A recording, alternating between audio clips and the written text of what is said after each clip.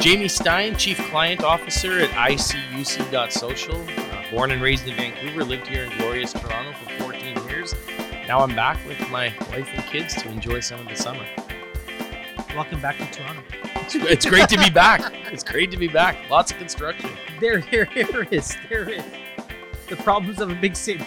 You know what, though? I won't be popular, I don't think, if I say this, but I took the King streetcar to get here. And I love that there's no traffic on King Street. I got here in no time. No, it's popular. The less time it takes to travel, the better. And the more you use public transit. The better. Yeah. Absolutely. Yeah, there was a tweet. Again, this doesn't matter to you, but maybe a week ago. And I think it was the Toronto Board of Trade said, we need to build more lanes of the 401 above, like an elevated lanes. And again, it's like, if you build it, they will come. So yes, if you build more lanes, it will get filled up and there'll be traffic on those as well. So why not focus on, mass, public transit? Yeah, I'm with you. Vancouver just announced that they're extending their subway line through part of the west side of the city. We got, some great bike lanes and stuff too. And I find I'm taking You know what I did? I just bought one of those electric scooters that they have through like Lime Bike. So for my 40th birthday a couple weeks ago, I got a present for myself. I used it in San Diego because the vision of these electric so it's scooters, like a bike that you just So it's a scooter, but it's a scooter. Yeah, it's got a scooter with a motor on, like the ones kids have, like the push scooter where they push with their foot. So yeah, it's amazing. So they have them now in like San Diego and in California. You took it with you somewhere? No, well, it's 35 pounds. I can carry it into a meeting. So you can ride them in bike lanes out in California.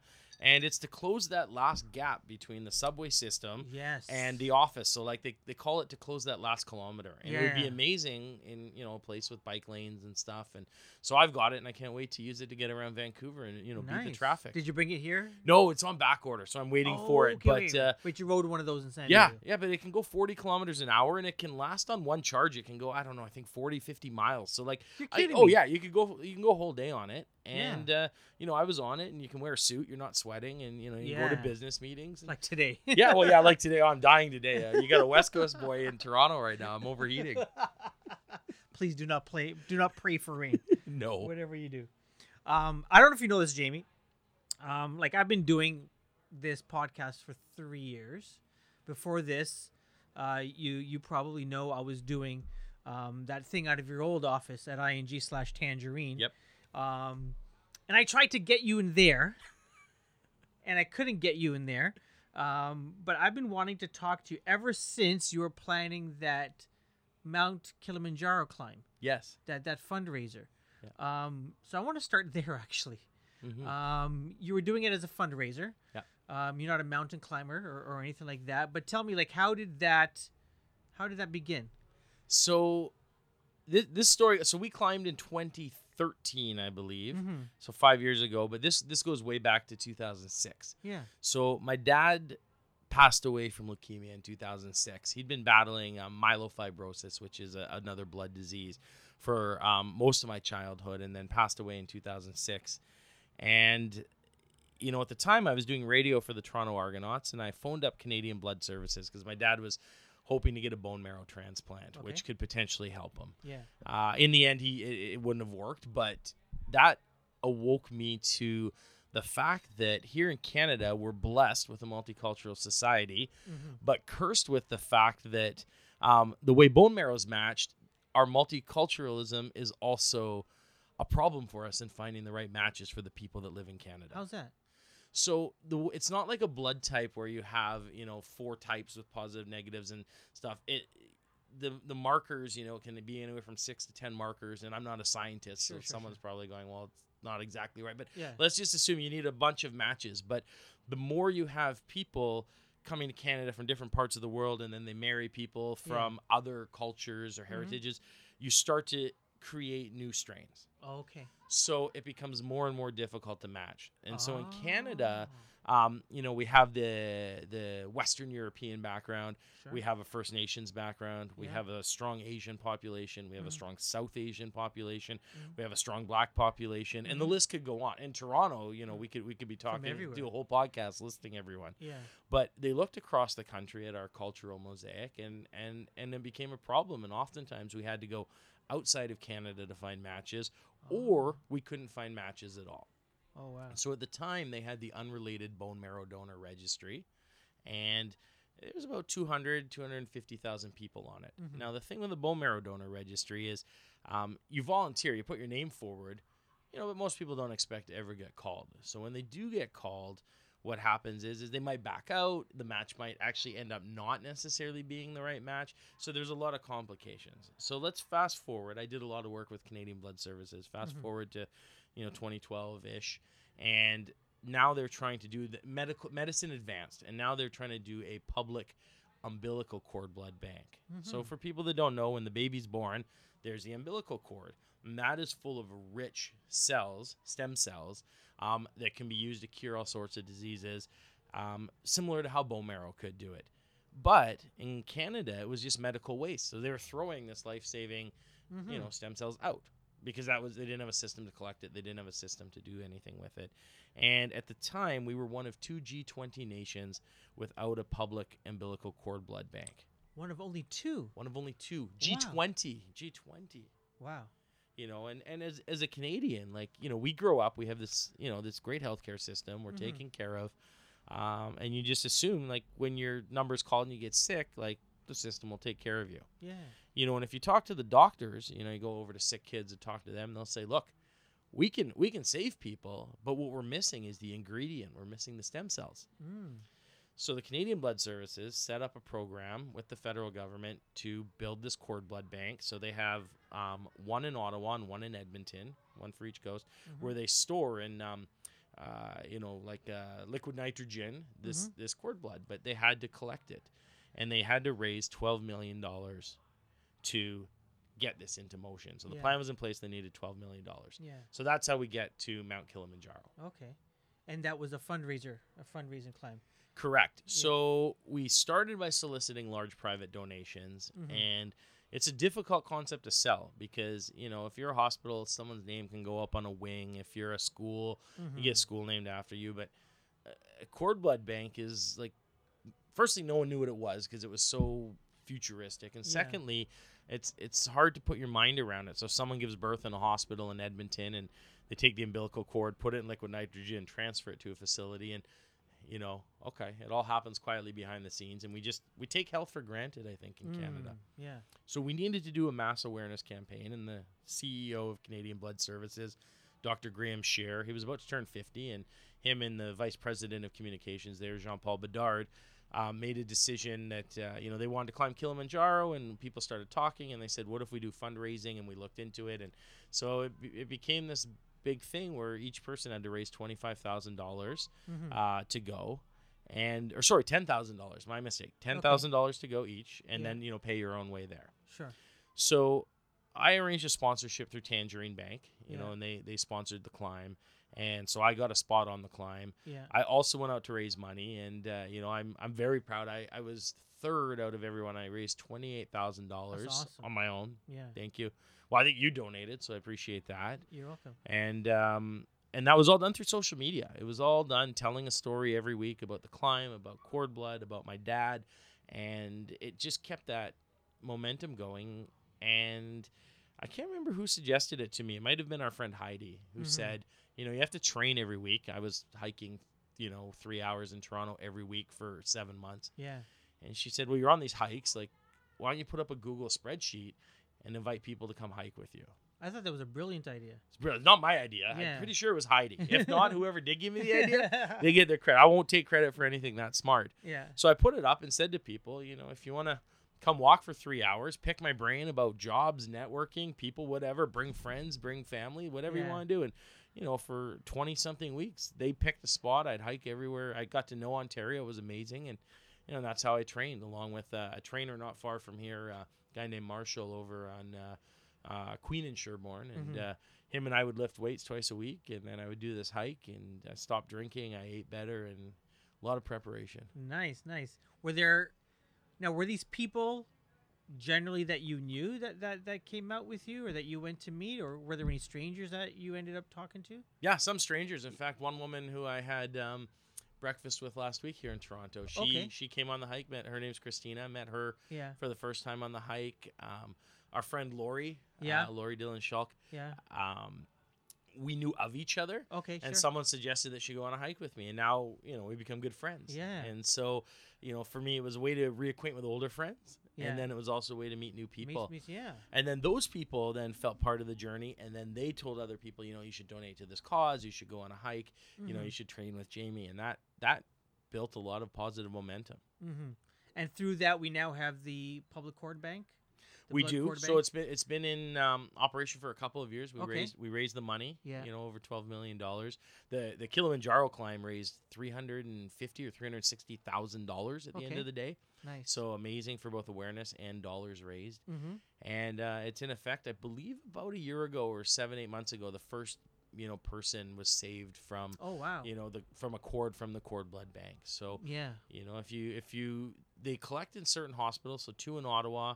So it's not. It's not every nationwide. hospital because, like I said, they want to cover the cultural mosaic of Canada. So they didn't actually choose a Ah. Toronto hospital. They chose one in Brampton Okay. because they want to collect from the South Asian community. Okay. They've chose Vancouver for the Asian community, Mm. and then they've chosen Edmonton with a high Aboriginal population, Okay. and then Ottawa has 2 hospitals as well. Okay. So they've strategically chosen where in the country so that they can make up for the deficit. What in they trying don't to, have. Yeah, Okay, that's very, very interesting. yeah.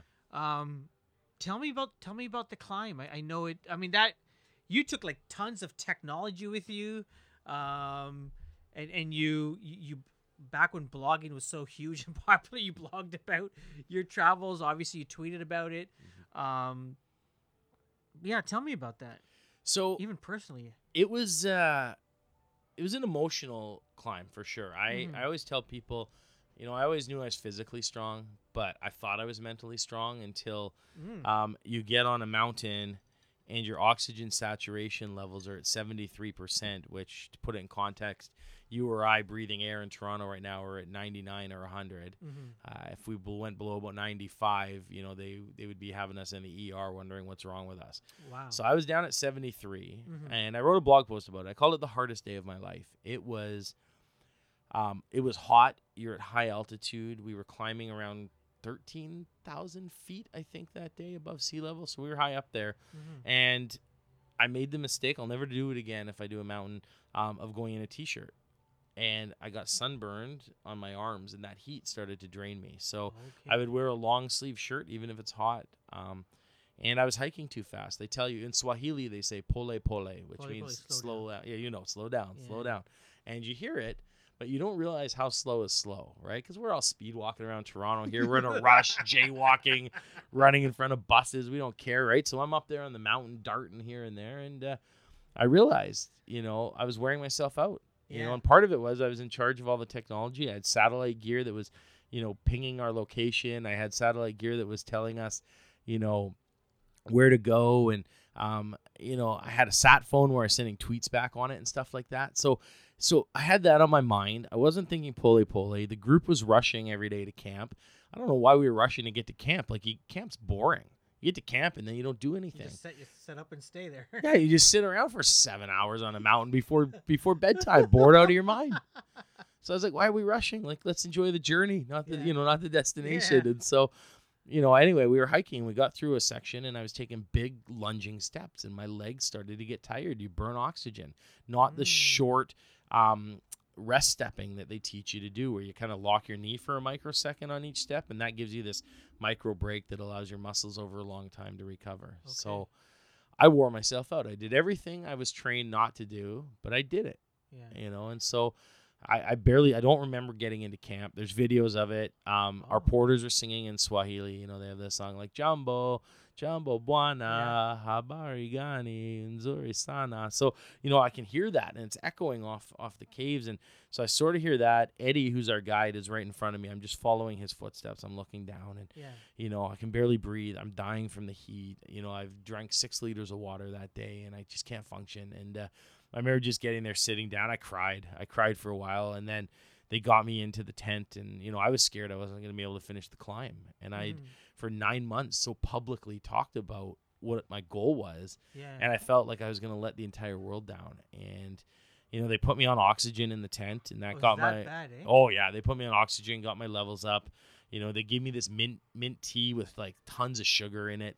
warmed me up a little bit, and and then I just ate as much as I could. You lose your appetite, but I ate as much as I could, and they said, look, you got a decision to make in the morning. I said, we'll test your oxygen in the morning, and we'll decide what happens, and then you make the call whether you're going up or down. Wow. So obviously they gave you the green light medically. Yeah. Was it an easy decision for you, or was it tough? That's where I talked about learning mental toughness. I was scared. I was scared because I had young kids and my wife's back home, and and I'm running all the social media off all the satellite stuff, and I'm like, well, I'm going to let everybody down. And, but then I'm like, but I'm doing this for my dad. Like, if he were here with me, he would say like, you can do it, keep going, just go slowly. And, my oxygen came up to about 85, 84 that morning. So still low. And the plan that day was to go from 13,000 feet up to 15,000 feet, but then come back down to 13,000 feet or 12,005 to sleep that night. So I said to them, I go, is there any way I can get to the next camp without having to go all the way up to 15? And they said, there is a bit of a cut around, So why are you going up and coming back down? To acclimatize. Oh. To acclimatize. So it's part of the acclimatization plan. You always sleep lower than your highest walking point in the day. So I said, I'll do it. They gave me my own porter or my own guide to lead with me. So I didn't go with the other three groups. I went with my own guide. His name is Oreo. Amazing guide. And they sent both medical doctors with me. Oh, wow. We had 2 medical doctors with us. Yeah. So the 4 of us, set out, and we, kind of went to where everyone kind of went up to the peak, but then we cut across and down. Hardest day of my life. I walked incredibly slow that day. Everybody else beat us to camp, even though they went up and down. Yeah. But I got to camp, and that got me to sleep at the same altitude for a second night. And my body started to catch up. Okay. And so I wasn't as bad, but I spent the next couple of days hiking on my own group with my own guide, not with the rest of the folks. And, so getting into camp an hour after everybody, eating lunch alone, those kind of things. Yeah. But, wow. So mentally you're hiking for 6-7 hours a day, and, you just dig deep and you figure it out. You obviously made it to the summit. I did. Yeah. How was that feeling like? The summit's incredible, and one of the things I had to tell myself, and a good friend of mine, Neil, who actually just summited Everest, he helped mentally prepare us. He summited Everest this spring. In fact, they saved a life up there. Him and another guy saved someone's life.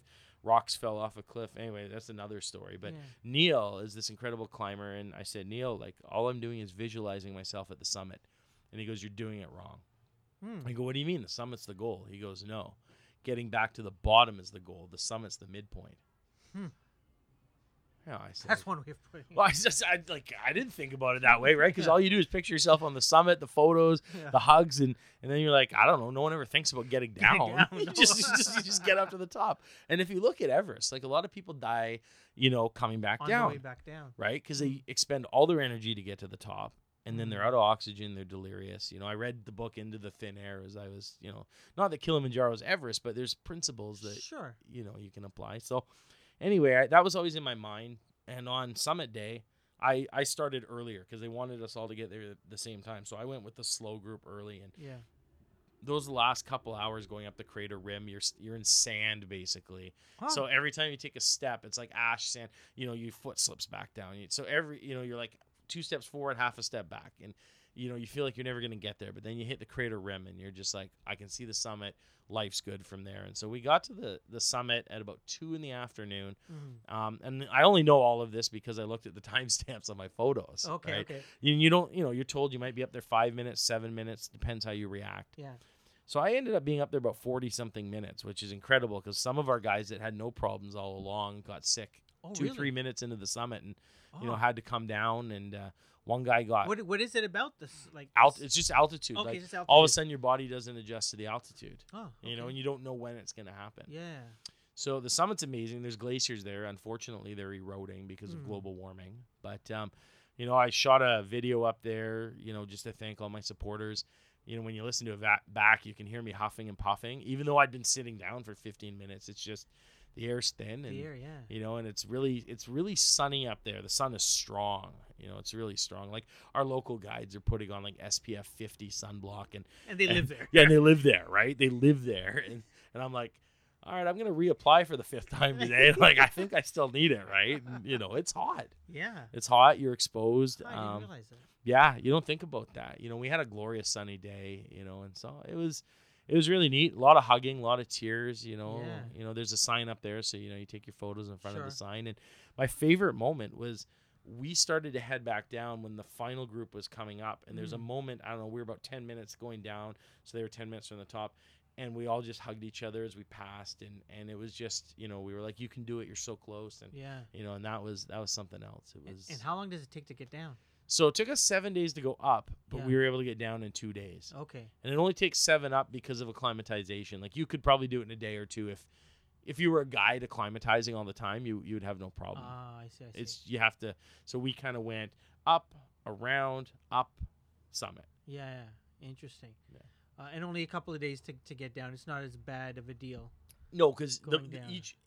every 100 feet you go down, you start to feel like Superman because like Really? your blood starts to get stronger, more oxygen, and you feel. The only thing that hurts is your knees, right? Because Sure, you're sure, running. sure. Oh man, It's is like it? going downhill forever. It is. You painful. think it's nice, but Yeah. I'd be lying if I didn't tell you I was taking both Advil and Tylenol at the same time on the way Jeez. down. Yeah. That is crazy. Not your first time though in Africa. Second time. Yeah. Second time in Africa. You Yeah. tell me about your first time. So my first time was also to Tanzania. Actually, Yeah. that's a lie. I've been to Africa 3 times. Okay. I went to Morocco once for about 3 days. Okay. So Northern Africa. This is my North second Africa. time in Tanzania. Second time in East Africa. Yeah. East yeah, yeah. Africa, which if you've never been, I Yeah. know you've been, but Yeah. for anyone listening who's never been, it is one of the best places on earth. Yeah. I absolutely love Tanzania. So Arusha specifically. Arusha is a Yeah. wonderful place. Yeah. I was in a small village called Tengeru teaching English at an Okay. elementary school called Akari Primary School. And this was in 2007, in the spring of 2007. And I spent a month there. And, we would do our teaching in the mornings. Then we would learn Swahili in the afternoon. We would do different cultural activities and learn. And Who is this through? Was This school this is through a company called Cross Cultural Solutions, or? Okay. which still exists to this day. A friend of mine had done it the year before and highly recommended it. And Nice. so, there was, international volunteers from, mostly Western Europe and North America. And, you could stay from 3 weeks all the way up to 3 months. Yeah. So you were mixed with people that had been there shorter, longer. Some people worked in, hospices for people with AIDS. They worked in Wow. orphanages. At the time, they had the United Nations trials for the atrocities in Rwanda happening as well. So I think some people might have even volunteered there. So, there was a lot of options. But at the end of the day, we'd all come home and, do our lessons and our cultural studies together. That must have been an amazing experience, eh? It was something else. On the weekends, one of the groups was working with a local, his name was Kesuma. He was a Maasai warrior, and he was trying to get microfinancing going for the women within the Maasai tribe. So again, Yeah. 2007, this is pretty, advanced stuff. And, Yeah. so they set up shops and knitting and all that in their village. And they invited us for a weekend to spend it with them in their Maasai village. So we did that one weekend. We explored Zanzibar one weekend. We did a safari one weekend. And, it's just a magical place. Yeah, absolutely. Yeah, we were there 8 years ago. 8 years ago. My wife Minaj, she was born in Arusha. Okay. So she's still got family there. So we were there for a few days, and that's sort of our base when we went to a couple of safaris. But yeah, great place. East Africa, great place. You're one of those people, Jamie, that has reinvented himself. And I don't know if reinvented is too strong of a word, but you've done not just lots of stuff, but like different things. You started off at university doing play-by-play at Queen's University. Most people who are sports fans would hear that and go, "Oh my God, play-by, that's the best job ever." Tell me about your play-by-play experience, and not just at Queen's. You went to the Argos as well, I think. Yeah. So I was doing journalism at Ryerson at the time, and the difficult part about Ryerson was they had a license for a student station, but it was mostly a community station, so students really couldn't use the radio station, which was a bit of a shame. At a I didn't know that. Yeah, at a university where they had an amazing radio, television, arts program. They had an amazing journalism program. And, a buddy of mine was at Queen's at the time, and he was doing Queen's football on CFRC radio, which is one of the oldest radio stations in the country, and it's completely student run at the university. They have great spoken word programming, and they covered sports, which was a rarity for university radio stations. Yeah. And he said to me one night, I got to go call a football game in Windsor. I have no one else to do the broadcast. Do you want to come with me? Sure, Okay. I'll do that. Why not? I thought, I'm is free. easy. Yeah, I can do this. So we get to Windsor, Yeah. and they were on their old field in the shadow of the Ambassador Bridge. And we get there, and this guy named John Bauer, he's actually the grandson of Johnny Bauer, the legendary hockey goalie. So John Bauer was the sports information director at Windsor. Great guy, jovial guy. And he says, oh, you're the play-by-play guys for visitors. He's like, oh, well, you guys are on the third floor, and we've climbed up this giant press tower. So we go, where's the third floor? We come back, we're like, John, we can't find the third floor. He's like, oh, no, it's the roof. You got to climb up that ladder onto the roof of this press tower. You're kidding me. And I'm terrified of heights. Yeah. Terrified. And I go to my buddy. I go, Dan, I can't do this game with you. I go, I'm too scared to go up there. Yeah. He's like, well, can you pass me the gear up at least? I pass him the gear up. And I'm like, I can't believe I'm losing my only chance to do radio here. I'm scared to go on the roof. I'm saying to I go, John, is there anywhere else we can? Nope, roof only. Like, okay, we're going on the roof. I don't know how I managed to climb up this ladder, but I get up on the roof. And I'm like crawling on the roof, like I can't stand up. No, it took me a good half hour. So I'm on the roof, and I say to Dan Vertlieb, who I was calling the game with, I'm not coming down at halftime, and I'm not coming down at the end until the end of the game. And it's windy. It's like a 35K wind, and he's telling me Queens has got this amazing football team, this Heck Crichton Award-winning quarterback Tommy Dennison. Like, they're going to be amazing. What happens? They get their butt kicked. Like, Queens gets smoked like 35-0 or something like that, and against a team they should have won. And it's miserable on the radio, and I'm going like, hey, look right over there. Look at that. And then he's like, hey, we're on the radio. Like, they can't see it. You got to describe it. I'm like, oh, yeah, no. Listen back to the tape. I'm like, boy, was I terrible. Do you still have that tape? Dan must have it. I was awful. I was just horrendous. That guy was embarrassingly bad. Anyway, the next season, and through some seasoning at Ryerson as I was still in school, and I was doing an internship at TSN at night. Okay. So I was learning from guys like Dan Pollard, James Duffy, some of those guys, and I'd ask them to listen to my tapes, and they were really helpful about it. And I said to Dan, I think I'm better doing like a pregame show and stuff, like a little more scripted stuff. So, I created Gale Talk, which is like Queen's Golden Gale. So Gale Talk, a weekly 30-minute show. I'd come down to Kingston, day before during practice. I'd interview players. I'd edit it all together. I don't even go to the school anymore. No, I didn't go to the school. No, people still think I'm a Queens grad. It's actually beneficial. A lot of people, I get invited to stuff. Nice. Oh, you're a Queens guy. Oh, yeah, absolutely. Yeah, absolutely. Until something bad happens, then I'm like, nah, I'm not a Queens guy. I went to Ryerson. So anyway, I did Gale Talk, and I ended up doing color commentary anyway because I got to know the guys. And then Dan was away for a game. I did play-by-play for one. And then the next season, I just produced pre- and post-game shows and did a national roundtable, got people from across the country. This was, again, early days. So, I get people in on phone lines, and we would have this discussion and debate. And then I realized there was a void. Like, I started doing a bit of men's hockey. Dan was doing men's hockey. So I said, well, I want to do hockey. And I said, look, the men's team's terrible. They're like last place all the time. But the women's teams are national contenders. I go, can I do women's hockey? They're like, sure, I don't see why not. Yeah. So I would do women's hockey games all by myself from Jock Hardy Arena for 3 hours on the radio. Wow. And they were good. They were really good. Like, they were exciting. They'd score a lot of goals. They'd light it up. And I got to know the coach. And what he'd do is he would, like, pick the best player of the game, have her put skate guards on, and walk around the arena and up to the broadcast booth so I could do a post-game interview because I couldn't leave where I was standing. Sure. So I would do a post-game interview, and sometimes he'd come up. And, so they all got to know me, and they'd come up. And then the parents were like, thanks for keeping us in the loop. And anyway, so then I kept doing that until I started doing play-by-play for the Argos, thanks to Keith Pelly. So nice. Tell me about that because the Argos were absent on the radio for the longest time. One season, 2003. Okay, just for a 2003, they went into like receivership. They were off the radio. They weren't paying their bills. The team was almost gone. Yeah. And then David Cinnamon and Howard Sokolowski purchased the team. Yeah. Bless those guys for saving the franchise. And they poached Keith Pelly from TSN, right? He was the CEO there. He came to run the team. I was working in the newsroom at the time at TSN, writing scripts. I'm one of those guys in the background. And Ken Volden comes up to me. He runs the newsroom, and he taps me on the shoulder, which it's like everyone's like, no one's ever gonna tap you on the shoulder to give you an opportunity, right? And You got to go make it happen. yeah, so Ken comes up to me, he goes, "Hey, Steiner, I got an idea for you." And I go, "What's that, Ken?" He's like, "Well, I know you're always in Kingston on the weekends doing football, and so Keith Pelly just went to the Argos. You should talk to Keith. He's looking to hire some people." And I thought, Argos, I'm a BC Lions fan. I'm a Vancouver. Well, okay, it's Keith Pelly. He's a legend, right? So Yeah. Kenny introduced me to Keith. We have an interview at 10 o'clock at night. Because that's Keith. Keith just runs a million miles an hour.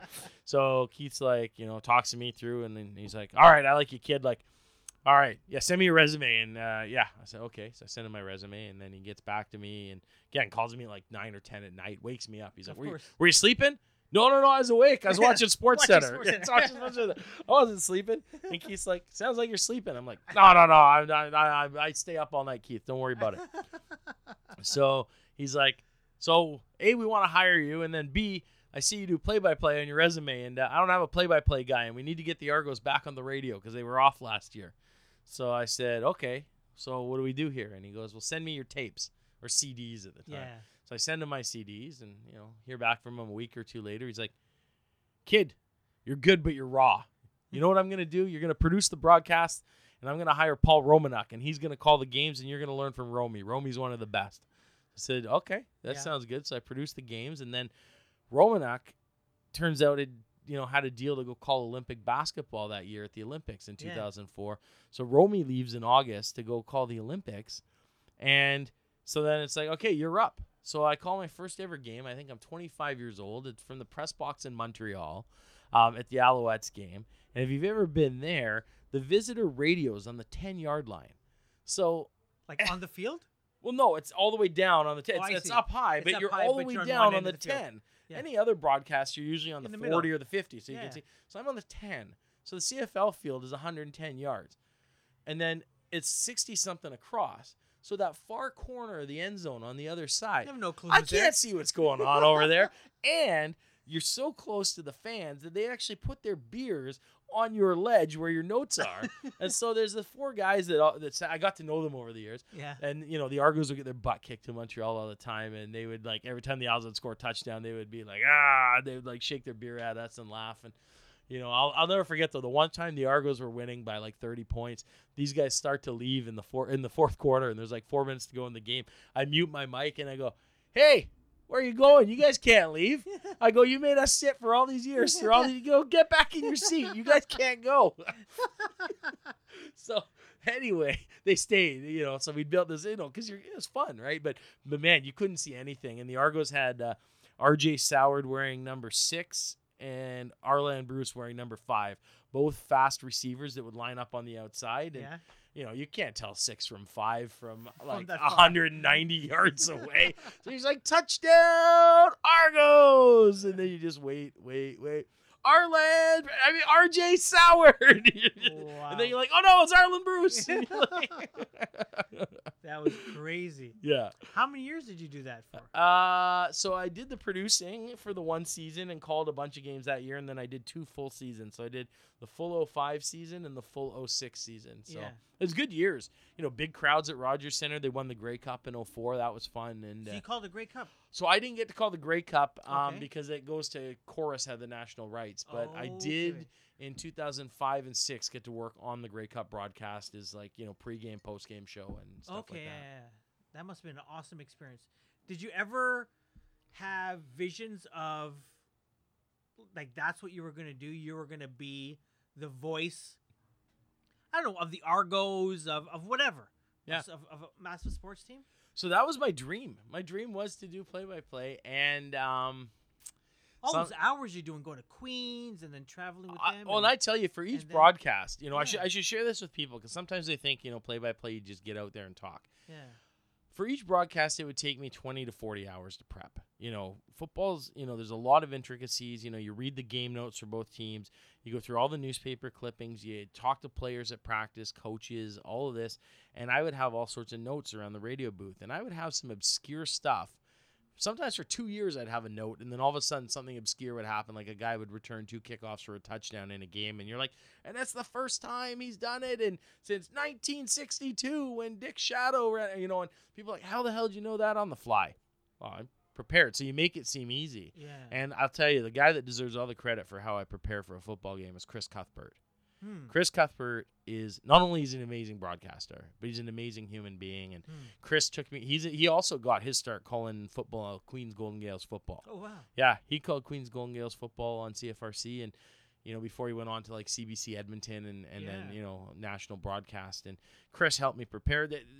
There's a depth chart that most of the broadcasters still use that Chris had designed at CBC that he gives he gave me a template of it. I got a bunch printed out at Kinko's and all that. And so Chris taught me how to prepare properly for a broadcast, and I used his methods, for all those years. So there's an art to it.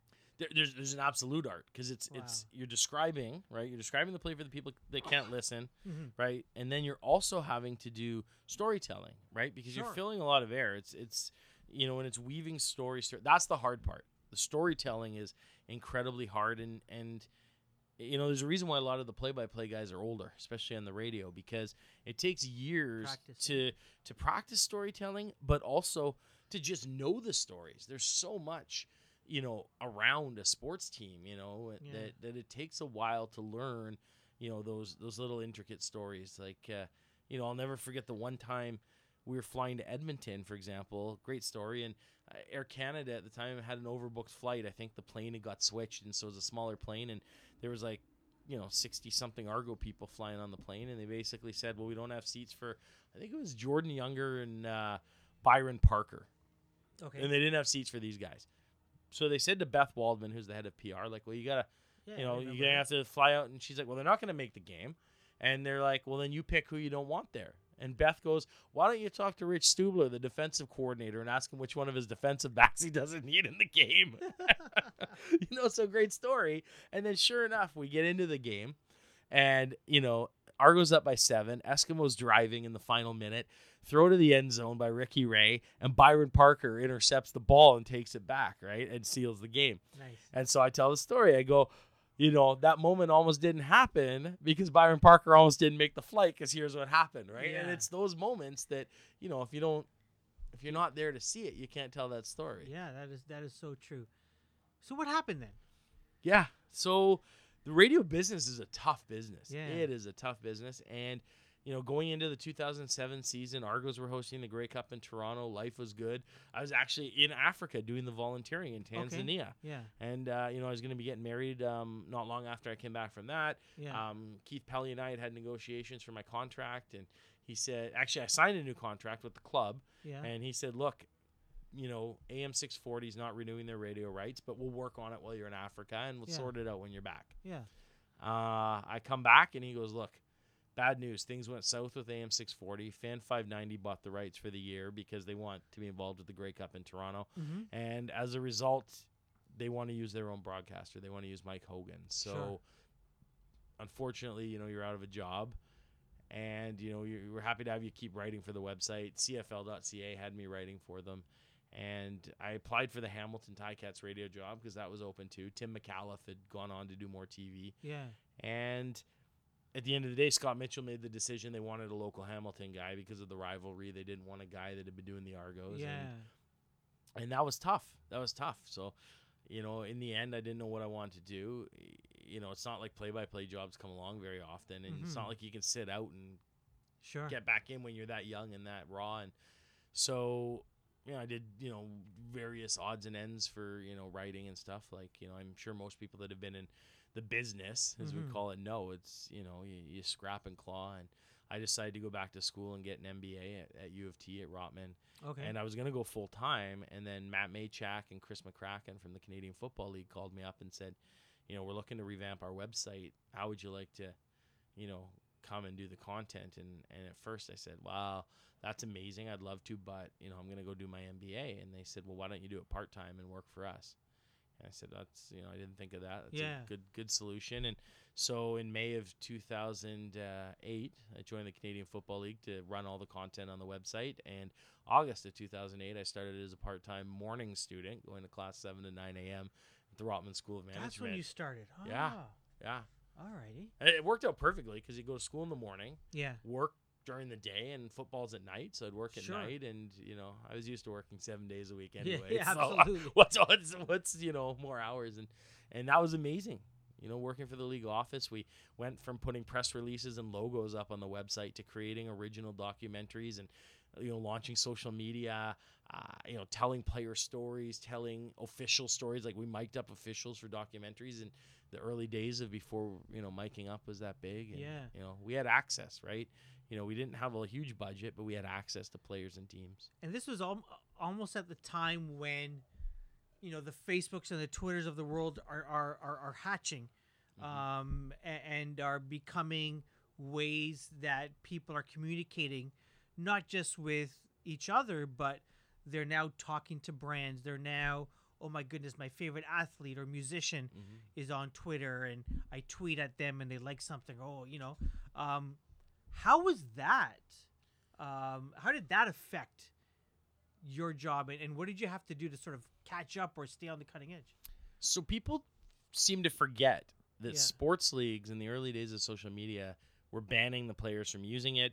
There were rules that you couldn't use it 30 minutes before and after a game That's right. because the media Yeah. was like, well, they're scooping our story, they're breaking our news. The athletes are, now we laugh. Well, like you follow LeBron James to know where LeBron James is going to sign, right? We don't, Sure. wait for an announcement. It's like, oh, hey, look, I'm landed in Los Angeles on my private jet today, and everyone's like, oh, he's going to the Lakers, So, at the time, I brought up the idea of Twitter to my bosses and said, like, the commissioners, Mark Cohan, the commissioner, had asked us to put fans at the center of everything we do. And I said, look, there's this Web 2.0. Remember Web 2.0? It was Yeah. Web 2.0 in late 2008, going into 2009. And I said, like, we should be on social media and Twitter with these guys and, with the league. And I spent the winter holidays of 2008 going into 2009 testing Twitter, came back, signed CFL up on Twitter, and brought it up, and everyone just said, like, I don't get this. Like, oh, you're a twit, laughed about it. All the Yeah. jokes. I don't care what Yeah. people are having for lunch. And Yeah.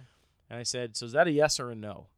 And the answer I got was, as long as you do your day job, we don't care what you do. Just make sure the content stays on the website. Yeah. Done. Yeah. Launch social media, and Nick Lewis of the Calgary Stampeders and Tad Cornegay, I believe, of Saskatchewan Roughriders at that time. Those two guys were some of the, biggest talkers on the field, and they became two of the biggest talkers off the field. Toronto Argo, tough guy offensive lineman Rob Murphy, he started chiming in, and there was a bunch of guys in the early days. Angus Reid from the BC Lions. I'm sure I'm missing guys, but there were a bunch of guys that started interacting with fans, chiming in, getting into fake Twitter fights online, and all the other leagues were saying no Twitter, and we had these amazing guys. And then a fan out in BC, a BC Lions fan named Brian Mauritian, he was one of our early on fans, and he said to me, he goes, well, we're doing a tweet up at Grey Cup, right? Yeah. And I'm like, what's a tweet up?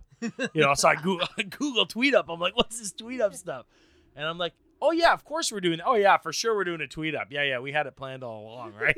I'm like, what's a tweet up? And so, Brian's like, well, I can help organize this and that. And it was in Calgary, and, we're late in the year. So, all the places are booked up. I managed to get a basement of some bar for 2 hours on a Saturday or something, or a Friday. And, so there's no budget. I got $200 budget. So I bought like nachos and wings and, a couple pitchers of beer. And we invited, I don't know, on an Eventbrite, 25, 30 fans showed up. The commissioner came, had beers, took some photos, Wow. which was amazing. But he was the people's commish, right? That was Mark Cohan. Like Yeah. he would get, elbow to elbow with the fans, and, he was good like that. So Yeah. he came and did that. But I couldn't get the Grey Cup because it had been booked for months. Yeah. So, and the players, Tad Cornegay and Nick Lewis came, which the fans were like, oh my God, I'm meeting the players I'm tweeting with. Everyone was sending their pictures out on TwitPic because Twitter didn't have That's right. it didn't have a native That's Twitter. right. Wow. Oh, TwitPic. And so that was the start of it. And every year it grew and it became the hottest ticket in town. The next year I got the Grey Cup. And the Grey Cup came and fans got to touch it, hold it, take photos with it. Commissioner came. more players came. We got prizes. Molson and Telus both got involved. Telus gave away 2 phones. Molson gave away like beer gift certificates, and it became like a real family event. It was like a family reunion, and each year it grew and grew and grew. And that was, to me, that was social media, right? Is meeting those people face to face for the first time, and putting a face to an avatar or to a handle. Yeah, absolutely. And I think we started, or I first met you, I think when you were managing the website, and I think I might have been writing for Tech Vibes. Yep. At the time, and then we met at Sports Connect. Correct. Did we meet? We didn't meet before, did we? I believe it was early 2010, and they did Sports Connect TO, and I think you might have invited me to it, or that's about when we met, and that's when the sports community started to like form a bond with each other in the city. Yeah, because it was you. It was oh my goodness, John Sinden. Yep, from MLSE. Yeah, and the guy from the Jays, Rob Jack. Where's he at these days? Because he's not with the Jays anymore for a few years. I forget where he went now, but Aaron Burry, I think, hosted it, didn't she? Aaron Burry, yeah. Then of Sprouter. Yep. Now of 88, yep. Creative 88. Yeah. Was hosting. We had it at Ryerson's brand new digital media zone. That was a big deal back then. Still a big deal, but that was like cutting edge, right? Yeah, because that was the first event that they ever hosted. Yeah. I think it was open for less than a year. Yeah. But yeah, that was sort of my foray into social media and that sort of stuff. So you, go ahead. I was gonna say, and then I gave away a behind-the-scenes tour of the CFL offices in the command center. That's right. And then invited you and some of the other folks. And the commissioner was there. You got to meet the commissioner. You got to come in the decision room the war room where they made the calls on the field. Right. And I think I still have video of that on YouTube. Oh, we had a fun time. Yeah, Tom Higgins, who was then the head of officiating, right. gave us a tour. We walked over to the Argos game. We walked around the field. That's right. That was a good night. That was about 10 of us, 12 of us. It was packed. The winners were there. Yeah. And then our Sports Connect TO committee. Yeah. Was there as well. That was a fun time. That was a good night. That was really, really good. That was really, really fun. And it's interesting because, most people would look at the Argos as the third, fourth team in Toronto. But you guys were leading sports in Toronto in terms of fan engagement. Yeah. On social. And that was always a hallmark of the Canadian Football League is, we had a policy to follow everyone back. We had a policy to engage with everybody who was respectful. Yeah, sure. And we did that for a long time. We prided ourselves. And that was before tools like Hootsuite, early days of TweetDeck where you could collaborate as a team on it. So a lot of times we were texting back and forth. Oh, I already replied to @Kareem Kanji. Don't reply to him. Or, you'd have to check the sent messages to make sure that you weren't duplicating efforts. Absolutely. So you go from play-by-play in football to, I guess, fan engagement, marketing, storytelling. Yeah, storytelling. Head office, still with football. And then you leave both of those behind. So, right, like I said earlier, right? You another change. You still sort of go on this social media. You're sort of still focused on that, but you leave sports behind. Another big change for you. So what was that decision like?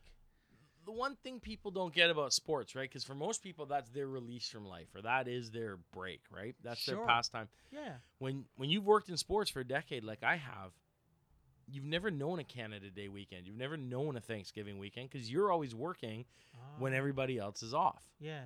And you're starting to have a family, and I had to make a decision. My goal at the time was to be a sports executive. I wanted to be, like CEO of a team or something, and I had to make a call. Like, do I continue to climb my way up internally, or do I go get some experience outside of here that I can translate back later on in life? Yeah. I only had one chance, and that was completing my MBA was my only chance I had to break the sports mold, because there's a bit of a stigma out there that sports is easy, you couldn't hack it in another job. And so part of it was me saying, everyone's going to engage with the sports team. Yeah, it's easy, whatever. And so I said, I need to show I can do other work. And so I got to know Mark Nicholson at Tangerine Bank, who was running the digital at the time. And Mark and I got along quite well when we first met. And they lost their social person around Christmas time, and I'd finished my MBA a few months before, and that was kind of the window where I could change industries without it being awkward or very difficult. Yeah. So I reached out to Mark and said, "Hey, I saw you lost your social person. What are you looking to do to replace them?" Yeah. And he said, "Why, are you interested?" And I said, "I am." And he said, "Call me tomorrow." So, I called him, and the reason why I liked ING Direct or Tangerine Bank was because they had a social CEO, and in Peter Aceto, and they were a challenger brand, and they did things differently, and they weren't scared to upset the status quo. And so at the end of the day, it all worked out, and I left into banking, which is as far away from sports as you could probably get, maybe shy of pharmaceuticals. Yeah. And so, I joined there, and people said, like, I don't understand. No one understood. They said, you left sports for a bank? That makes no sense. And I said, look, think about it this way. Look at it differently. I left one social organization for another social organization. Yeah. I said, look, as the CFL was trailblazing social, here's a bank with their CEO on social. Yeah. No one else has executives on social. No one else in the banking world does. What an opportunity. It's cutting edge. And so that's what drove me there, was to be part of that innovation and work with Peter directly and work with that team to, reinvent banking. Yeah. A lot of milestones there. I think the biggest one that I can think of, and correct me if I'm wrong, is when they rebranded ING to Tangerine. There's a lot of, from what I remember you telling me just briefly, a lot of behind the scenes stuff. War Room, I think, was something that you guys had to put together. Tell me about that experience. So not very often in your life do you get to, completely rebrand a company that's that big, right? Like 1,000 employees. I think there's $40 billion in assets under management. Like, this is, it's coast to coast. It's English, it's French. And, we got acquired by Scotiabank from our Dutch parents, and we had 15 or 16 months to change the name. We did negotiate the ability to keep the orange color. And, you have to prepare for that, guy or girl on Twitter at the end of the day that's going to say, oh, I could have come up with that. What a stupid name, right? Sure. So I kind of started there with that person, and I'm like, okay, how do I tell a story where that person's not going to say, oh, that's a stupid name. I could have come up with that. And so, we had agencies, and we got the name, and I remember the first time it was shown to me on, like, in Arial font on a black and white PowerPoint, and I signed like extra NDAs because I was like the 7th or 8th person to see it. And you're like, I want to. and they show it to me, and they're like, Mark and I think it was Gaurav Singh, who was another marketing guy at the time leading the transition. They're like, so what do you think? And me being the outspoken person that I am, the first words out of my mouth are like, what were the other options? I look back now, I'm like, what an asshole I was. And then, it started to grow on me, right? Because it's, it takes some time. And then, you start seeing the presentations and the brand vision and essence and, and here's the font we want to go with. And we want to go with this font and this, you're like, okay.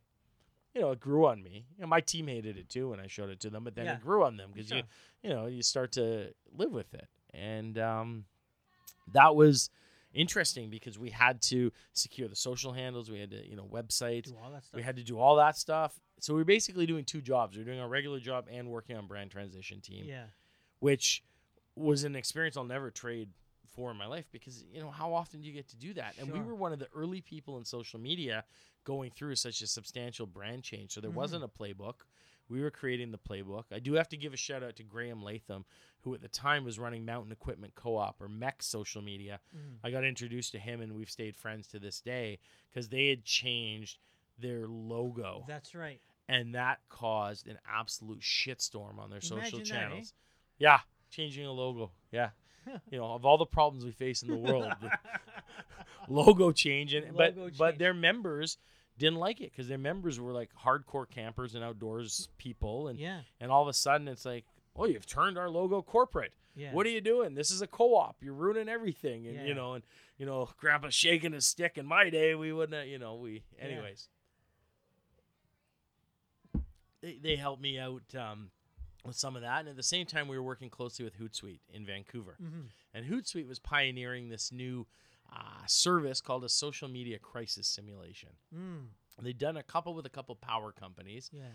And basically, they created a bunch of fake accounts and created a scenario, and your team would sit around and deal with it. So I worked with them and said, I want the crisis to be a brand renaming. And what I want is I want advocates. I want people who are confused about it. I want angry employees, positive employees. I want the world's worst trolls. I want some bad trolls. Mm-hmm. Let's build a 3-hour simulation. Yeah. So we did. Yeah. And what I did is I built a war room table in the main boardroom at Tangerine, and I had a 2-layer strategy. So layer 1 was the people that were going to be on social media. Each of them was logged into their Hootsuite dashboard. They had different tasks and roles. And layer 2 was I had a translator because we were going to get English and French. We were doing the simulation in English and French. I had our head of PR in there because things would have to get escalated to her at the time. Mm-hmm. I had Scotiabank's PR. They were in there. We had Scotiabank's social media team in there just in case there was like people tagging both accounts so we could verbally talk about our plan. We had our CMO because we need an executive in there to, you know, if anything really escalated. Our CEO came because he's social. He wanted to be part of it, you know, and oversee what we were doing. We had brand agency. We had I don't even know who they were. We'll call them design agency. The guys that came up with the font and like the logos for the apps.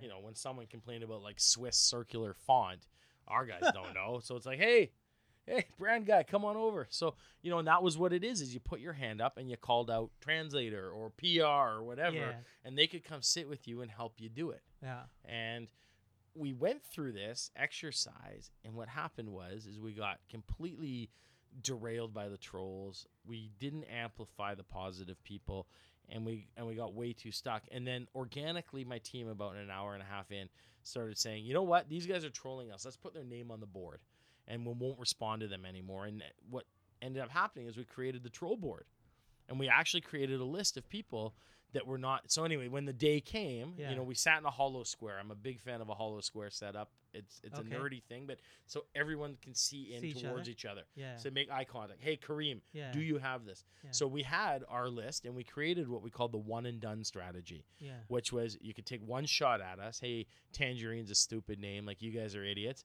And then we would respond and say, hey, here's our video, here's our assets, here's this, whatever. And if they responded again to us, we would say to them, no way.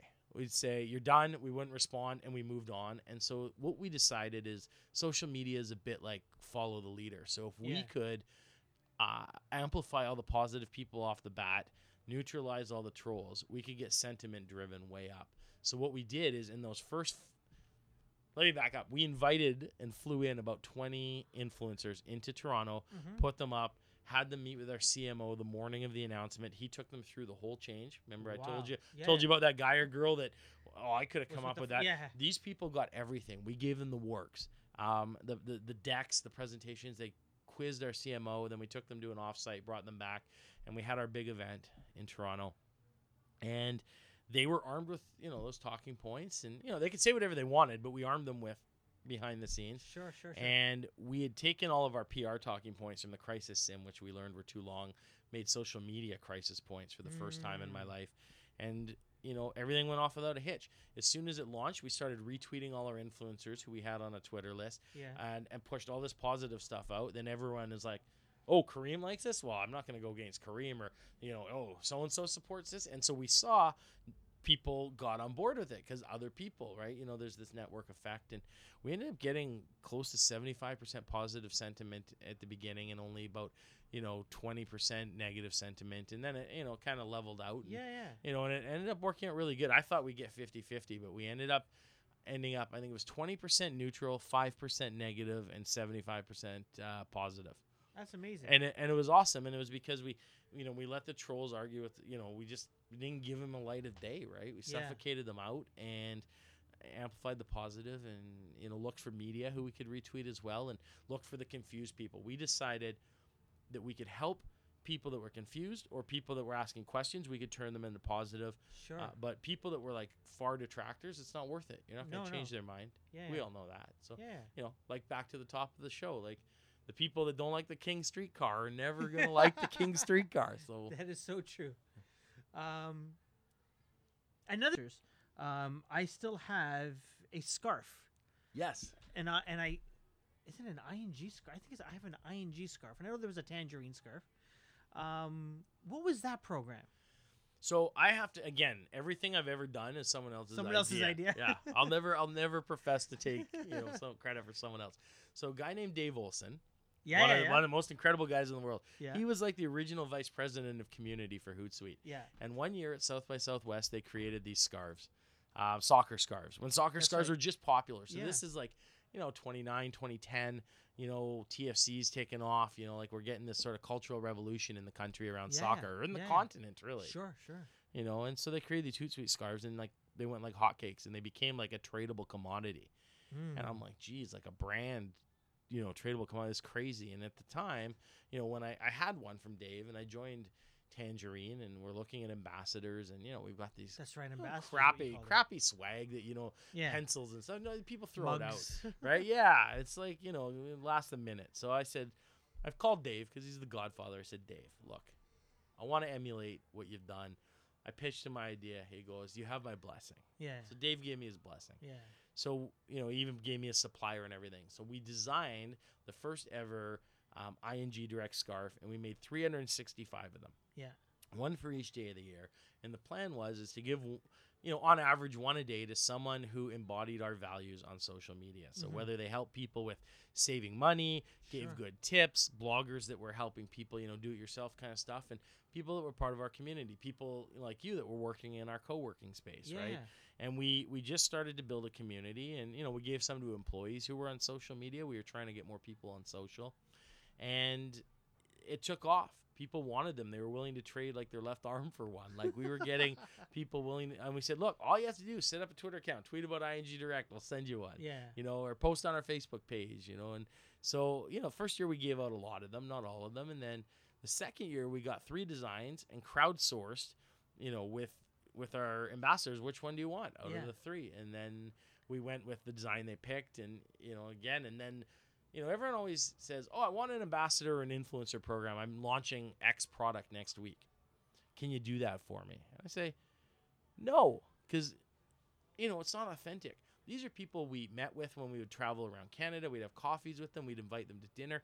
And so when it came time to launch our new brand, people are like, where'd you find your influencers? I said, they've been part of our family for 3-4 years. We're just inviting them to be part of this major event for us. So we had a list of, 50, 100 people, and we had budget for our top 20, and we invited, those people, and we didn't tell them why they were coming to Toronto. We just said, we're going to fly you to Toronto for 2 days. We have a major announcement. Yeah. Here's some of the things you're going to do. Stay tuned. Do you trust us? Yeah. And I don't think anyone said no. They all said, I'm in. Yeah. And they got here, and we picked them up, and, Melissa Lumens, I got to give her a lot of credit. Yeah. She was running that program, and, arranged for transportation and arranged for events and everything. And we had a dinner catered in our cafeteria at ING Direct that night. And they got to meet with the bank's executive, CEO, some of the senior leadership, ask whatever product questions they wanted. And we let them inside, peek behind the curtain. And then the next morning, like I said, they had a private one-on-one session with our CMO, and he said, look, we're announcing our new brand today, and you've been invited to be. People were like, what? Because they knew there was something coming, but they didn't know when. And and Andrew Zemakis, our CMO, eloquently explained what we were doing, and people loved it, and they asked questions, and they and they got out any anxieties, and and then that afternoon they were invited to the big launch. Nice. You guys also had Walk Off the Earth. We had Walk Off the Earth and Macklemore. And he was hot then. He was huge. We had 900 employees plus ambassadors and a few media in the theater up in Mel Lastman Square there, York, Young. Toronto Center for the Arts? Yeah. And we had a private event. And the kicker was I was able to negotiate because we got 40 photos against the backdrop with Macklemore. That's what his people agreed to. Yeah. I managed to get 5 of those spots reserved for our ambassadors. So we've got photos of our ambassadors and their scarves with Macklemore and Ryan Lewis. We can't forget Ryan Lewis. Yeah. From that event. And it was like a dream event for people. Sure. And I have to say, Macklemore was a complete gentleman. He was so friendly, so nice, so helpful.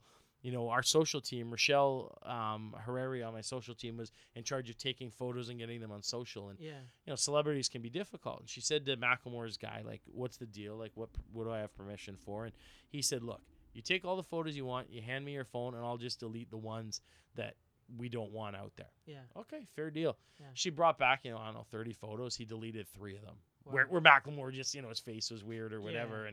and in a picture because you're singing and you look. Sure. And that was it. And he was amazing to deal with. And it was Nice. such a great day. It was a positive day. And the Scotia execs were looking at everyone wanted to hang out in our social media war room. It was like all the action was there. What's happening? What's going on? Let me see your screen. It was that was really, really that was cool. a highlight. That was a pinnacle of my career. That was or a pinnacle in my career, I should say. That was an amazing time.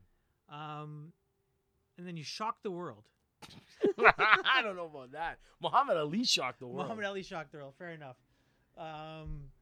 But you took your services to the West Coast. Again, another switch, going from banking to literally doing social media for a social media company, but going from Toronto to Vancouver. Not a big a move, I think, in hindsight, because you're quote unquote going back home.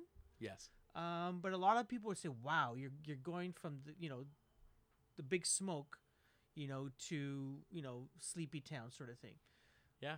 What was and I know you and I had spoken, and I know you had told me you knew that some changes needed to be made and stuff like that personally. But tell me about that move. Yeah, so anyone that knows me, and if you've been listening along this long, thank you. Yeah. I'm a big extrovert, and Toronto Yes, is a great city for extroverts. Yeah. It was an amazing city. I moved here in 2000, so I would have been 21, 22 when I moved here, and it was an amazing place to be when you're young and single. And then when I met my wife, she was my girlfriend. Yeah. You're dual income, no kids. Yeah. There's restaurants and shows, and you can get on a plane to just about anywhere from here, Chicago, New York. Yeah. Loved it. But as I'm sure people in Toronto know, it started to get hard to get around. We had 2 kids back to back, so 17, 18 months apart. I was working at ING Direct at DVP and Steels. Anyone that drives the DVP every day knows how hard it was. And, I could never get home in time for dinner. I would get home and I'd be worn out, and I kind of got worn out in Toronto. It was around the same time as, the Rob Ford years, and politics got really snippy then. Everything was like early Kathleen Wynne got in Premier, and everyone was it became such a polarized society, and it became, car versus transit, and that wore me down because, I love driving my car in the city. And I also love taking the subway and the TTC. I've been subwaying and TTC all week. Yeah. I've mixed in a couple Uber rides. It became a zero-sum game here. It was like either or as opposed to and. Yeah. Why can't, you enjoy a drive and enjoy the subway or enjoy the streetcar? Yeah. And so I found it was becoming a tough society. People, we kind of lost a bit of neighborliness. People, were kind of at each other for a bit there, and so for me, I think I was at that point where I wanted to go back to Vancouver. It's a small town. It's growing, but it's a small town. Yeah. I can get everywhere in 10 minutes, basically. Yeah. And I remember Robin Hibbard, who was one of the execs from Scotiabank, saying, if you go back to Vancouver, you're going to be off the radar. That's a career dead end. We're still buddies, and we joke about it. But I said, well, look, I'm going to Hootsuite. I'm going home. I've got my mom, my brother around, and I think it's a good place to raise kids. We've got the ocean. We can ski every weekend. Yeah. I love the mountains. That's where I recharge. Yeah. And so we made the move. It's prohibitively expensive to live in Vancouver, I won't lie. Yeah. But we live in a smaller place.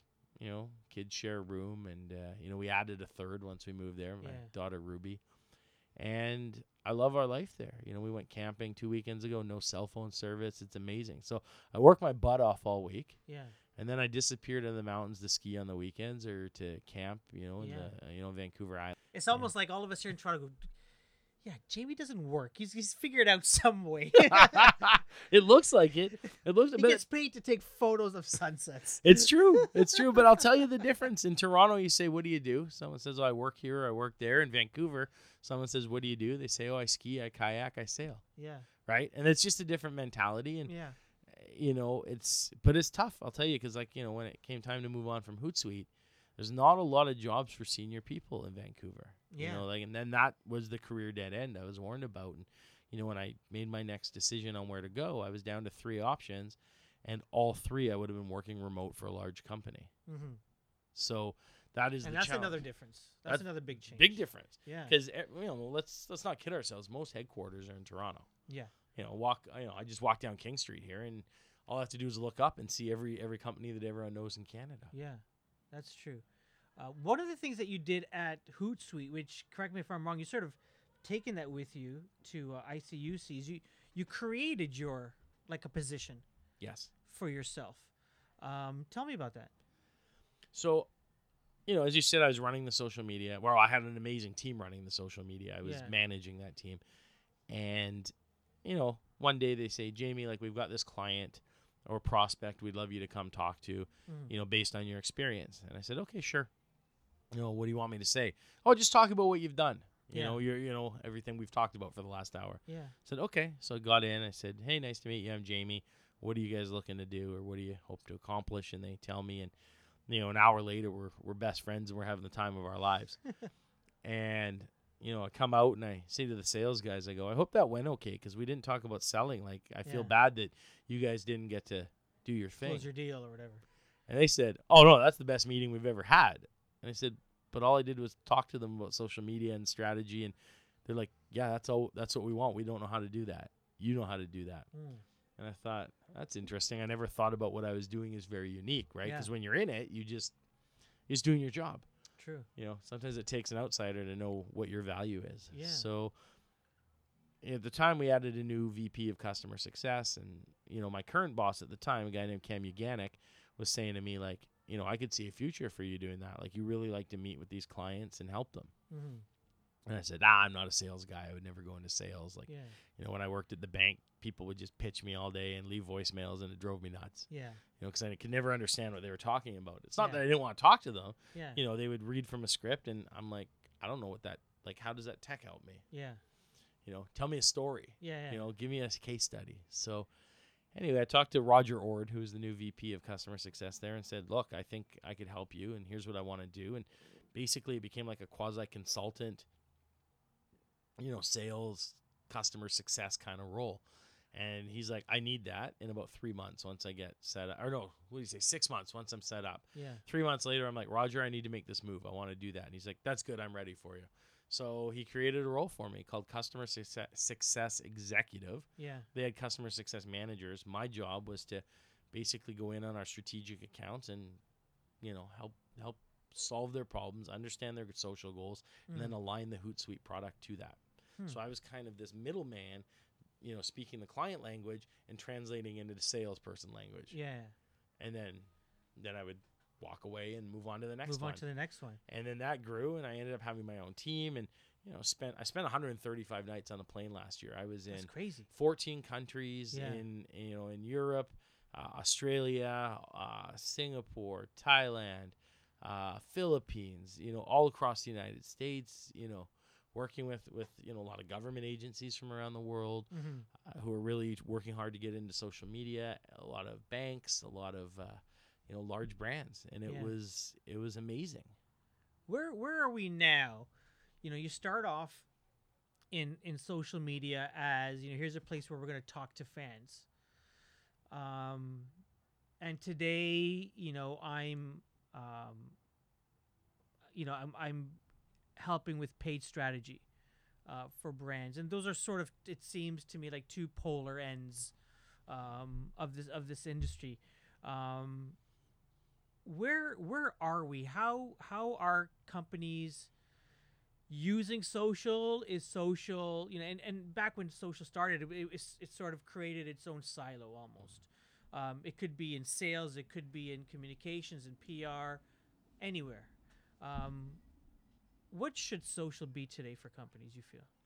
So I had an interesting conversation with a client here in Toronto today, and he does performance marketing, so he does the paid social.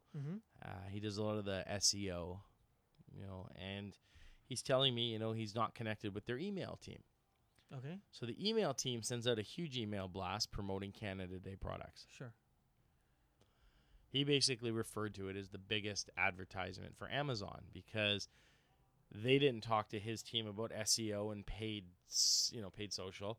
Mm-hmm. So instead of running paid social and SEO that align to the email blast, Mm-hmm. so when people go searching for it online, they end up in their company's stuff. They just find generic Amazon ads for those things, and then Yeah. off they go to Amazon. Yeah. So social has to be integrated into your entire marketing stack. So when the email does go out promoting, XYZ for Canada Day, Mm-hmm. your paid socials running XYZ for Canada Day, your SEO is tuned for XYZ for Canada Day, and so on and so forth. Mm-hmm. So, that's one example where I see social, and it breaks my heart a little bit because we've moved so far to paid. That everyone is Sure. like, oh, we can measure the performance, forget organic. But this was the problem we found ourselves in 2005, 6, 7, where we were so focused on, messaging of the brand that we forgot to be human with people. And people still have this desire to have a human person respond. And it's very, very hard to measure those micro moments that happen where an airline retrieves like a bag or a dog for somebody that's gone missing. Or, I'll give an example, Keen sandals. I was in Guatemala 2 years ago, brand new Keens, hiking in a river, come out of the river. I'm like, oh my God, they've ripped. Like what? My last pair of Keens had lasted me 14 years, and these ones are done in, a month. Mm-hmm. So I tweet a picture of them and say, hey, Keens, I always try to be respectful. Yeah. I just can't handle when people flame brands. So I said, hey, guys, just thought you should know, like, these are new sandals. Here's what happened to them. Just wanted you to be aware in case, maybe there's something wrong with the batch. They write back, nope, that shouldn't have happened. Send us a DM and we'll send you a code for new shoes. And I'm like, whoa. Yeah. Because at the same time, I was having issue with one of the Canadian banks with my credit cards getting shut down there. And the only way they would resolve it for me is if I physically came into their branch.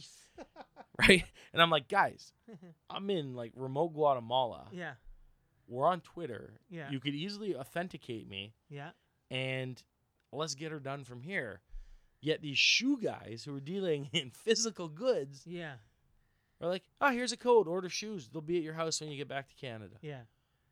Like the world was upside down for a moment there. I thought, So anyway, even look at like I have a life proof case on here, and they've got a a good return policy. Mm-hmm. Same thing. They don't ask you for much, and so I think there's those surprise and delight moments still exist. Through social media, and brands shouldn't totally forget about the organic. Yeah. I heard a good quote recently: "Paid is really there to reach the people you can't reach through organic." It's a profound comment. Fair enough. Yeah. And it's true, right? Like organic, you're reaching your community, Yeah. your supporters, those people you want to amplify. Yeah. Paid is reaching those people that haven't found you yet, Yeah. and you bring them into the fold. Yeah. And so I think you need the two, but right now I'm seeing an over-indexing towards paid, Towards paid. and people. There's a fear that it's too, whether it's Facebook clamping down on branded posts, right? On the Pepsi, Cokes, and Yep. corporate posts showing up in newsfeed, and the only time you'll really see a corporate post is if it's a paid post, generally, right? And then Twitter's too busy, or there's too much political back and forth there to really stand out. So I can see the reasoning behind paid. But you look the other day, like Burger King and Budweiser did a joint launch of their Budweiser burger, and if you're my age, you remember the old "What's up" commercials, and and they were tweeting that back and forth at each other, and it made for an amazing conversation. Yeah. And that's brand awareness. Yeah. That was way more effective to learn about a Budweiser Burger King burger than would be Than a paid, a billboard or. Sure. Interesting. So tell me about your new role now at ICUC. Yeah, so ICUC's been around 14 years Yeah. now, and it was founded by a guy named Keith Billows out of Winnipeg, Manitoba. And we run a lot of social media for some of the large brands out there. We help with social strategy, reputation management, helping with like Yelp listings, etc. So we do a broad range of things. I lead the client services team, so I'm responsible for a couple hundred people around the globe who manage accounts. So, we're kind of a traditional agency. We like to refer to ourselves, so we have our own software as well as provide a service. So, you always hear software as a service. Yeah. We like to say we're software and a service. And a service. So we provide a software that'll look for brand reputation for you, clean up, your feeds, your mentions, find engagement moments. That kind of does 95% of it. And then we have the humans to do that last 5%. Yeah. And it's a nice combo because we know that no tool is going to be perfect. It's not going to get all the sentiment right. It's not going to find every negative or positive mention of your brand. So, we had a person the other day for a large hotel chain. She was doing the listening and noticed that, a police officer who was there for a police officer convention tweeted about reading a sad book about a police dog. And she was crying. She said, "Oh, this book's making me cry." As I sit in my ex hotel room, and our person picked up on it, phoned the hotel, and said, "Here's the tweet. You should act on it." And the hotel, within minutes, ran a box of Kleenex up to her room.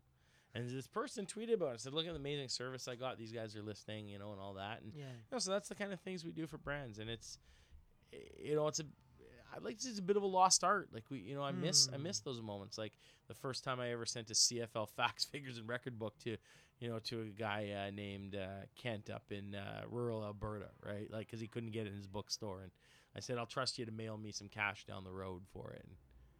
And, yeah. There's something to be said for those sorts of things. I remember Sinden telling me a story of following a fan, and the fan was just by that action of at Maple Leafs following his account. It was like, man, I've been this has been my favorite team for so many years. I've been following them for so many years, and finally they're following me. And there was sort of that delight there. It's like a badge of honor. You're like, "Oh, the Leafs follow me." Sure. But then remember what they did after Sinden left?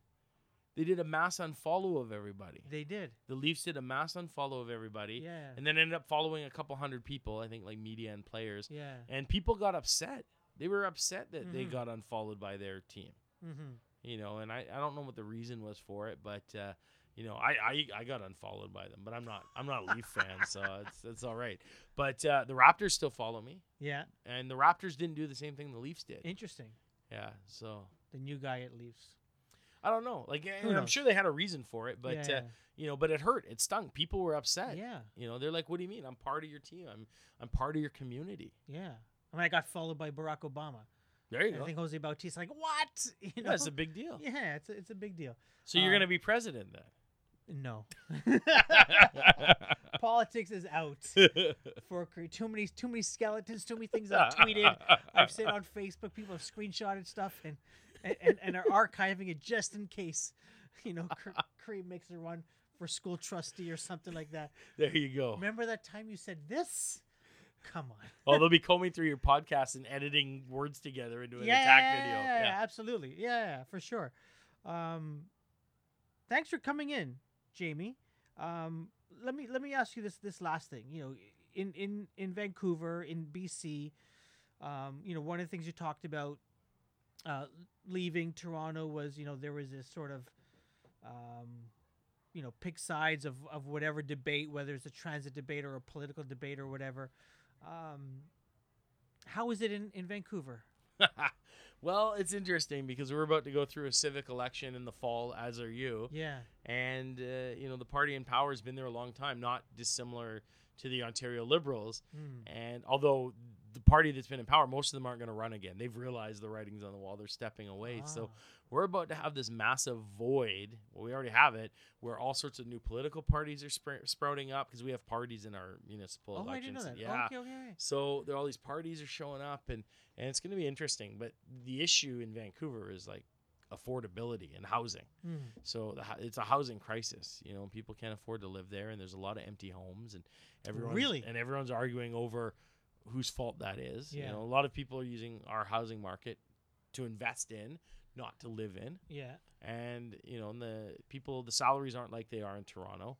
Although even Toronto salaries wouldn't cut it there, but Vancouver salaries are lower with a higher cost of living, and it's really become a problem for the region. So that is a massive issue, and affordability is a big problem, and they risk losing. I'm 40 years old. I got 3 kids, 7, 6, and 2.5.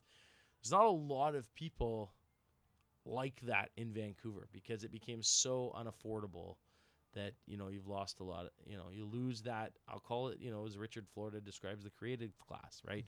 You lose those people that you need to build a city. You lose those people that you need to develop the next generation. And You know, I worry for Vancouver. It's such an amazing place, but Mm-hmm. if you don't have those type of people there, you know, the professionals, the artists, the, you know, the restaurateurs, like, you know, you're in trouble. Yeah. Everybody's against the pipeline. No, no, it's interesting. The pipeline, that's another tough one because it brings jobs. So you've got the jobs people versus the environmental people. Yeah. You know, and one of the things is, you know, the oil is going to flow somewhere until we figure out how to, you know, incentivize people to live green, right? Yeah. So, you know, I think I told you off air, I bought an electric scooter now to Yeah. get around town, which to me, I think, you know, like it's gas is $1.60 in Vancouver. It's out of Jeez. control. I know. I thought it was out of control here. No, it's $100 to fill up your car now. It's crazy. Jeez. So, you know, that's moved someone like me. I'm like, okay, well, I'll buy an electric scooter. That Yeah. sounds like a better idea, you know, for short little trips and stuff like that. Obviously not carrying 3 kids around, No. but, you know, that's a challenge. But, you know, so there's people that, you know, are getting crunched again with affordability. They're saying, build the damn pipeline. I don't want to pay $1.60 for gas. I can't even afford to drive to work anymore. Yeah. You know, so there's two sides to every debate, but at the same time, as someone who spends all his time in nature, the last thing I want is oil spilled all over this beautiful land. Yeah. So it's really interesting, and you know, and then you know, one of my friends who's First Nations running for Vancouver City Council, and you know, some of the First Nations communities stand to benefit off a pipeline, you know, and bring themselves out of poverty. Mm-hmm. And then on the flip side, others are like, don't, you know, we rely on fishing, you know, so it's a polarizing issue. It's not all the Indigenous are against or for. There's a split everywhere. There's a split, and that's the misconception. Yeah. Is that, oh well, you know, Indigenous are against the pipeline? Yeah. No, they're no different than the rest of society. Like some people, we all look at it from our own point of view, right? Yeah. So if you live in any of those northern BC towns and you used to work for the local mill or the aluminum plant that's now out of business, well, you know, this represents a job for you and a way to continue to live. Yeah. You know, if you know you want to kayak every weekend like I do, and Yeah. you know, camp and don't want to have to live in an oil slick off your coast, then you know, you don't want it. So you know, I wish we could find a way. There's no easy answer. There's no easy answer because I want the price of gas. I want the affordability to go down. I Sure. want people to have jobs. Yeah. And I want to live in a beautiful country. Yeah. You know, so do I want my cake and do I want to eat it too? Hell yeah. Sure. Why not? So Why not? someone smarter than me hopefully will figure that Yeah. one out. So last question I have for you. You recently shared a photo of an Ontario sunset. Which is the more beautiful sunset, Ontario or BC? Oh, you really put me on the spot here. Can I say they're different? Ocean versus lake. Pine trees versus Douglas fir trees. Snow-capped mountains versus plains. A sunset's a sunset, and we're all just blessed to be able to enjoy every single night that we have in Canada. Being able to look at the best sunset in the world in Canada. That's the perfect answer. We live in a great country. We're lucky. We are so lucky. Thanks for coming in, buddy. Great to see you, Kareem. Thank you. Let's go have some food. How was that? That was amazing. Yeah, that was a okay. lot of fun. That was a lot of fun.